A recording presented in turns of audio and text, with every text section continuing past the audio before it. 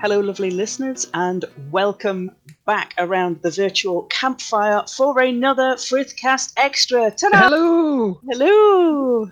So, welcome around the virtual campfire. Everybody, squidge up. You do not want to miss this episode. We're very, very glad you join us for today. If you're not quite sure who you're listening to and are hoping the Frithcast tag on the file gives a big giveaway, my name is Suzanne Martin. I'm a heathen with a head full of stuff. And my name is Kate, and I am a druid, generally coffee-powered, and I live here, which is why I'm involved in all this. So what are we doing today, Suzanne? Well, today, Pinky, we're taking over the world? No, that's the wrong line. That's the other thing. Okay, no. Today, you might have noticed we're releasing an episode off our usual schedule. You're getting an extra episode. You're getting another Frithcast Extra because we have a very, very special guest joining us around the virtual campfire to come and talk about all sorts of fab things. So, before we get going, shuffle up, grab a drink, grab a biscuit, settle in, warm your knees. You know the drill by now. We would like to welcome back around the virtual campfire Cat Rector, who is a fabulous author. And last year, in September 21, I think, you joined us around the virtual campfire to talk about your debut novel, Goddess of Nothing at All, and you are back with us to talk a little bit more about a certain sequel. So welcome, Cat Rector, around the virtual campfire. Greetings, Cat. Thank you. I'm so happy to be back. Yeah, it's been just over a year since you joined us last, and I got very, very excited, and I was very sure not to mention any spoilers, and we talked about your first book, the process of writing that. So what's it been like in the last year or so? What are the things that you've been up to in that time? Because I'm guessing it's been quite hectic starting with a book launch and ending about where you are at the moment. It has been a pretty wild year. There's something about kind of getting to the end of a goal. Like, I planned for years to release a book, and then that book was out, and then it's kind of, while there's always something else in the pipeline, you just kind of sit back and go, well, that's it. It's out. All of the excitement has come and gone, and now what? So I laid down for about a week and then got back to work on getting the next book prepared, because I had been working on it for a while. But it had a lot of work left to go, and now we're here, and I'm about to do the same thing again, where I release a book and then lay down for a week. It sounds like a perfectly sensible way of dealing with that. Too many emotions, gotta lay down. Yeah, definitely. Just go need to stay in the blanket fort for a bit with a biscuit, and then have a moment, come out. So your original book, Goddess of Nothing at All, came out last year. So you were mentioning there and talking there about a sequel that is coming out in a few short days' time. So there is still time to put in an order for that and get it for the release date. And if I remember rightly, the title of that is Epilogues for Lost Gods. Yes, that is my very strange title, and it basically is what it says on the tin. It is a bit of a odd format, but the whole story is essentially an enormous epilogue for the first book, where we get to see what happens after. And yeah, knowing that the first book pulled on a lot of Norse mythology, and it is, as a heathen, it's known as the one with the homework. But there is a lot of source material up to the end point of that myth cycle. But the epilogue for Lost Gods kind of goes beyond that. And I should have mentioned at the beginning, this is a spoiler-free podcast. I will do my very best not to mention any of the awesome points in the book, and try and keep it spoiler-free so that I don't spoil anybody's enjoyment going through and reading that sequel for the first time. So writing the sequel, you're kind of off the end of the source material that is there. So did you find that process an easier one than looking at the source material to structure the first story, or was it more difficult because you didn't have that framework to come off? It was a terrifying mix of things. I did not have that framework, and that was freeing in some senses because I could step outside of the puzzle that had kind of been laid out for me in the first book. But that also means that it's up to me to create a completely plausible, entertaining plot. And that's like a heavy burden to carry sometimes, especially like my personal love when I am writing is character and dialogue. And so I don't often have a plot first focus when I'm writing. I usually begin with character and the character arcs that I want to happen and then go from there. So without having any kind of lore to work with, it was a challenge. I did manage to find other things to kind of work in, like non-ETA things, creatures and different pieces of like local folklore and things like that. So I was able to kind of have a few stepping stones to keep it within the same realm, the same worlds that we were working with before.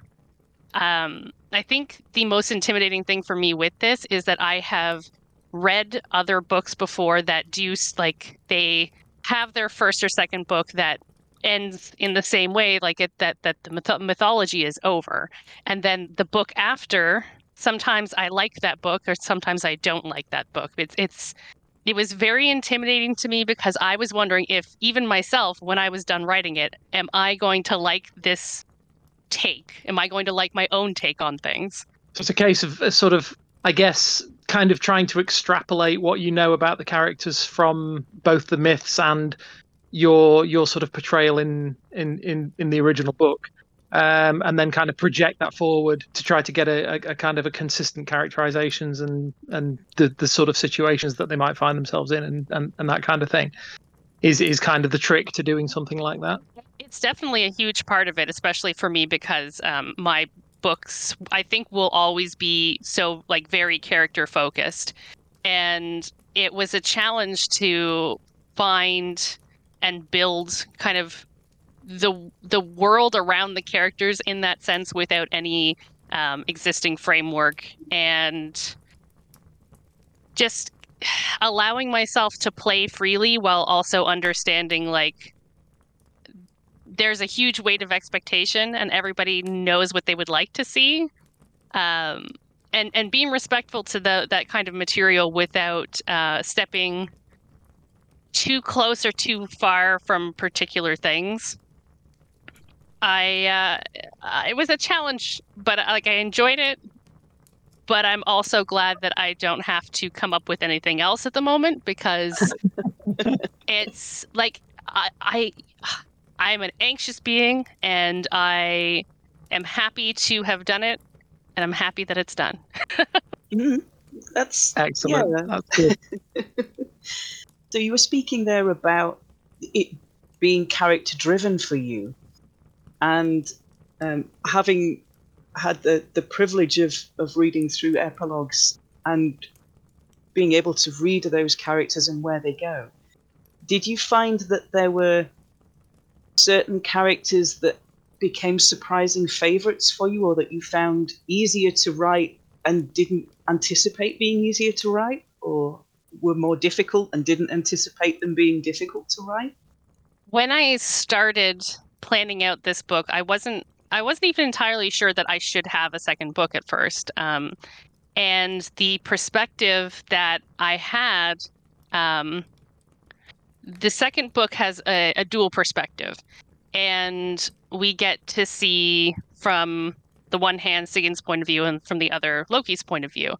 And the only thing that I had when I was originally conceiving a second book was Loki's point of view. So everything from Sigurd's point of view was actually a surprise for me, ironically, since book one was all her. So I had eventually come to the conclusion that like I needed to continue her story as well. But what was compelling to me was the other half, and kind of what it is like after your story ends.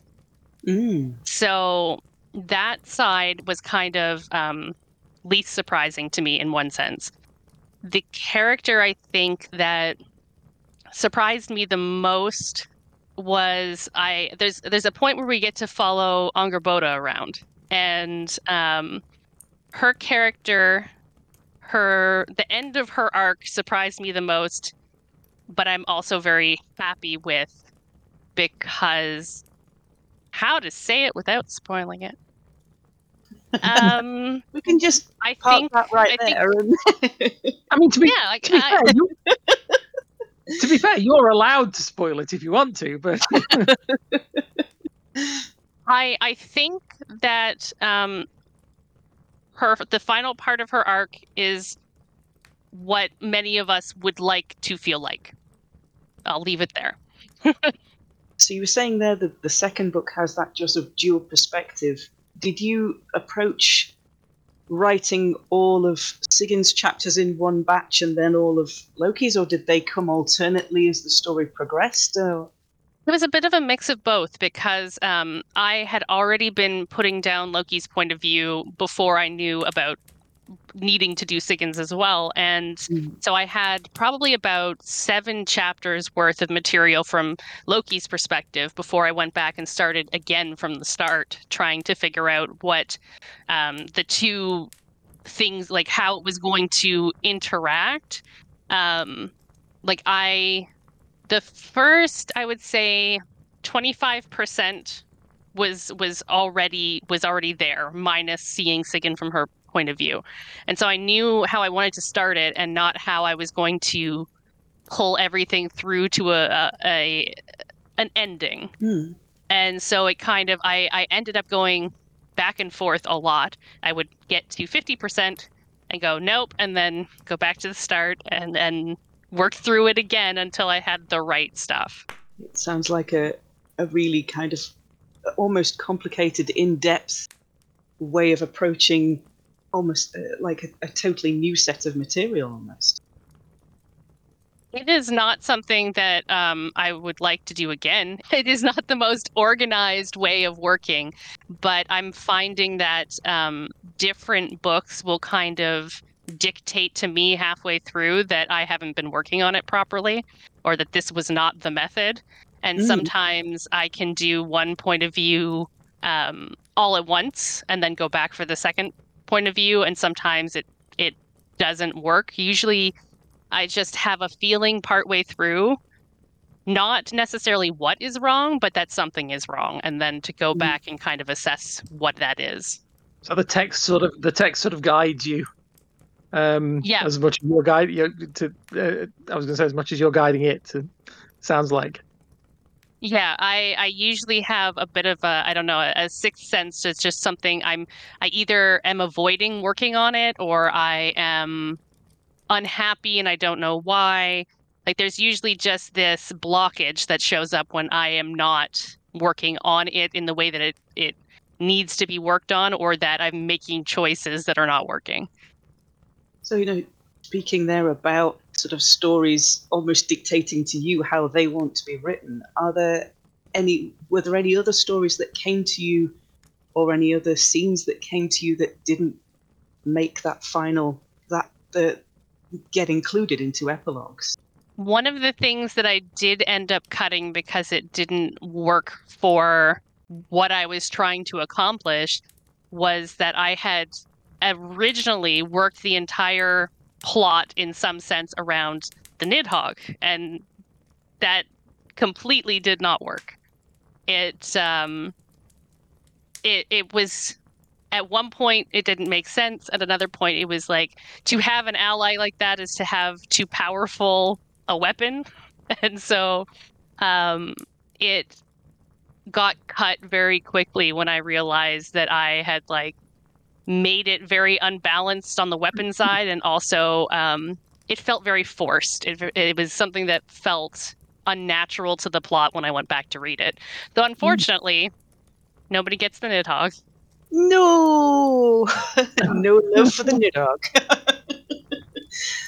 So, were there other characters that maybe came up and told you a little bit about themselves, or gave you scenes or vignettes or short stories that didn't go into epilogues that maybe will be released elsewhere? Or not that I'm totally saying that I need more material, but there are a few things that I have specific to epilogues that are in my head. The majority of the stuff, the extra stuff, was from book one. And I ended up going back and writing a short story collection. It is titled Threads of Fate, and it's quite tiny. It's about, it runs under, 200 pages. And it is a series of 9.5, I call it, stories about either Loki or Sigyn or some of the side cast, kind of getting to explore scenes that we didn't see in the first book, or just some of them are for fun, some of them are a little spicier than others, some of them are quite traumatic in nature, but things that stuck in my head and refused to let me go. And then I was able to kind of compile them and put them out there. I hope someday to do a second collection for book two, but I would not hold your breath on that one. No, just I will wait. I will wait. That's okay. So now that the book two is almost out and the Threads of Fate is almost here as well, what's next for you? What kind of things are you kind of thinking of or working on at the moment? Are you able to give us any little, not necessarily detailed understandings, because of course maybe that you're still working things through, but are there any kind of broad projects that you're thinking of or that you're working on at the moment that you could give us a little bit of? I have a few things in my long-term pipeline, but the thing that is most immediate and is scheduled for the next release, which would be next fall, is a book that is kind of an alternate universe fantasy version of kind of like Salem witch trials.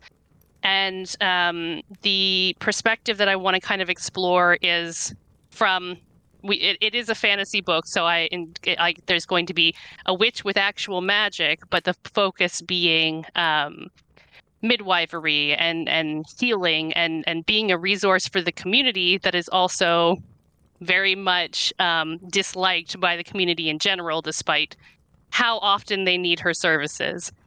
And Wow. on the flip side of that is the naive village girl who she's realizing something is not right in this town that continues to burn witches. And thematically, I'm trying to explore that midwifery and demonizing people. And as well, there's like some religious trauma and some menstrual health stuff. And it is probably going to end up just as dark as my other work, but tackles some things that are really important to me right now. Wow. It sounds so very different to Goddess of Nothing at All, Epilogue for Lost Gods. It sounds like yes, historical, but a very different approach to that material, those themes. I think that I am going to find myself every year picking something based on whatever is important to me at the time, or whatever deep focus I have gained in the last little while. I knew that I wanted to do something about like a witchy book. I knew that was like a vibe that I wanted to be writing about. And the themes kind of didn't come to me until I started exploring topics about like nonfiction books about healthcare and inequality and the history of women and like queer people inside of the healthcare system over long periods of time. And that kind of inspired me to take a very particular route with that story. Okay, I shall be watching out for that in about a year's time. I'll be making sure I keep eyes on and see if I can snag myself a copy of that when it comes out. It sounds amazing. Thank you. I hope it will be. So if people want to get hold of, wanting to start at the beginning with Goddess of Nothing at All, which was a book that for me sparked off a great deal of profound reflection about my own faith and about the way that I approach certain people that you mention in that book. And if they want to happen to order Epilogue for Lost Gods and Threads of Fate at the same time, because you might as well, all three are in one place, where might they find you? Where can they find your books? Where can they find you on social media? For the books themselves, they're available pretty much through any major retailer. You won't find them on a shelf in a store, but you can order it through most people online or at the front desk. They're available in special edition hardcover, paperback, or on ebook, audiobook someday, I hope. And as well, for people who really want to go hardcore with it, my website has a signed book section, but that is quite a commitment. Socially, I can be found mostly on TikTok these days, oddly enough. Twitter and Instagram, and it's all cat_rector as the handle. Wonderful. Well, thank you very, very much for spending a little bit of time just before release day for your second book. So I would gather that the countdown to the week of sleep has already begun. And you're I'm certainly looking forward to epilogues being out in the wild so that people can get hold of a copy. But there is still time. There are still a few days to order one, both, or the full set just before Epilogues comes out. And if you're really, really up to it, being able to read the first one before the second one arrives, fresh off the press in a few days' time. Kat, thank you very, very much for taking a little bit of time out of what must be an incredibly hectic schedule right now to come and talk to us around the virtual campfire. And I cannot wait for Epilogues to come out, and I cannot wait for Threads of Fate and the one for next year. Thank you so much for having me. I'm always happy to come and chat with you. It's always a pleasure to be here. Thank you. So, lovely, lovely listeners, you know where to find us if you want to come and talk to us, or you want to go and talk to Kat about her work, about her books, order her books. Come and hang out with us around the virtual campfire. So you can find me. I'm Suzanne Martin. I am on Twitter at Geetha in Jeans, and I'm also on Facebook as Suzanne Martin. And should you want to find me, I am on Facebook as Kate Coldwind. You can also find a link to our little page on there if you just search on Facebook under Frithcast Pod. And from there you can find links to our Facebook group and to our Discord server, our little virtual campfire where we'd be happy for you to come and join us. Yeah, we have got voice channels. We've got a good 10 or 12 text channels of various different types. You're welcome to come along, have a chat to other lovely listeners from around the world. And Kate and I pop in with the biscuits occasionally as well.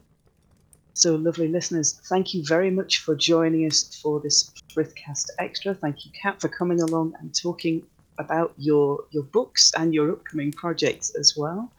Lovely listeners, we'll talk to you all next time. Bye-bye. Bye-bye.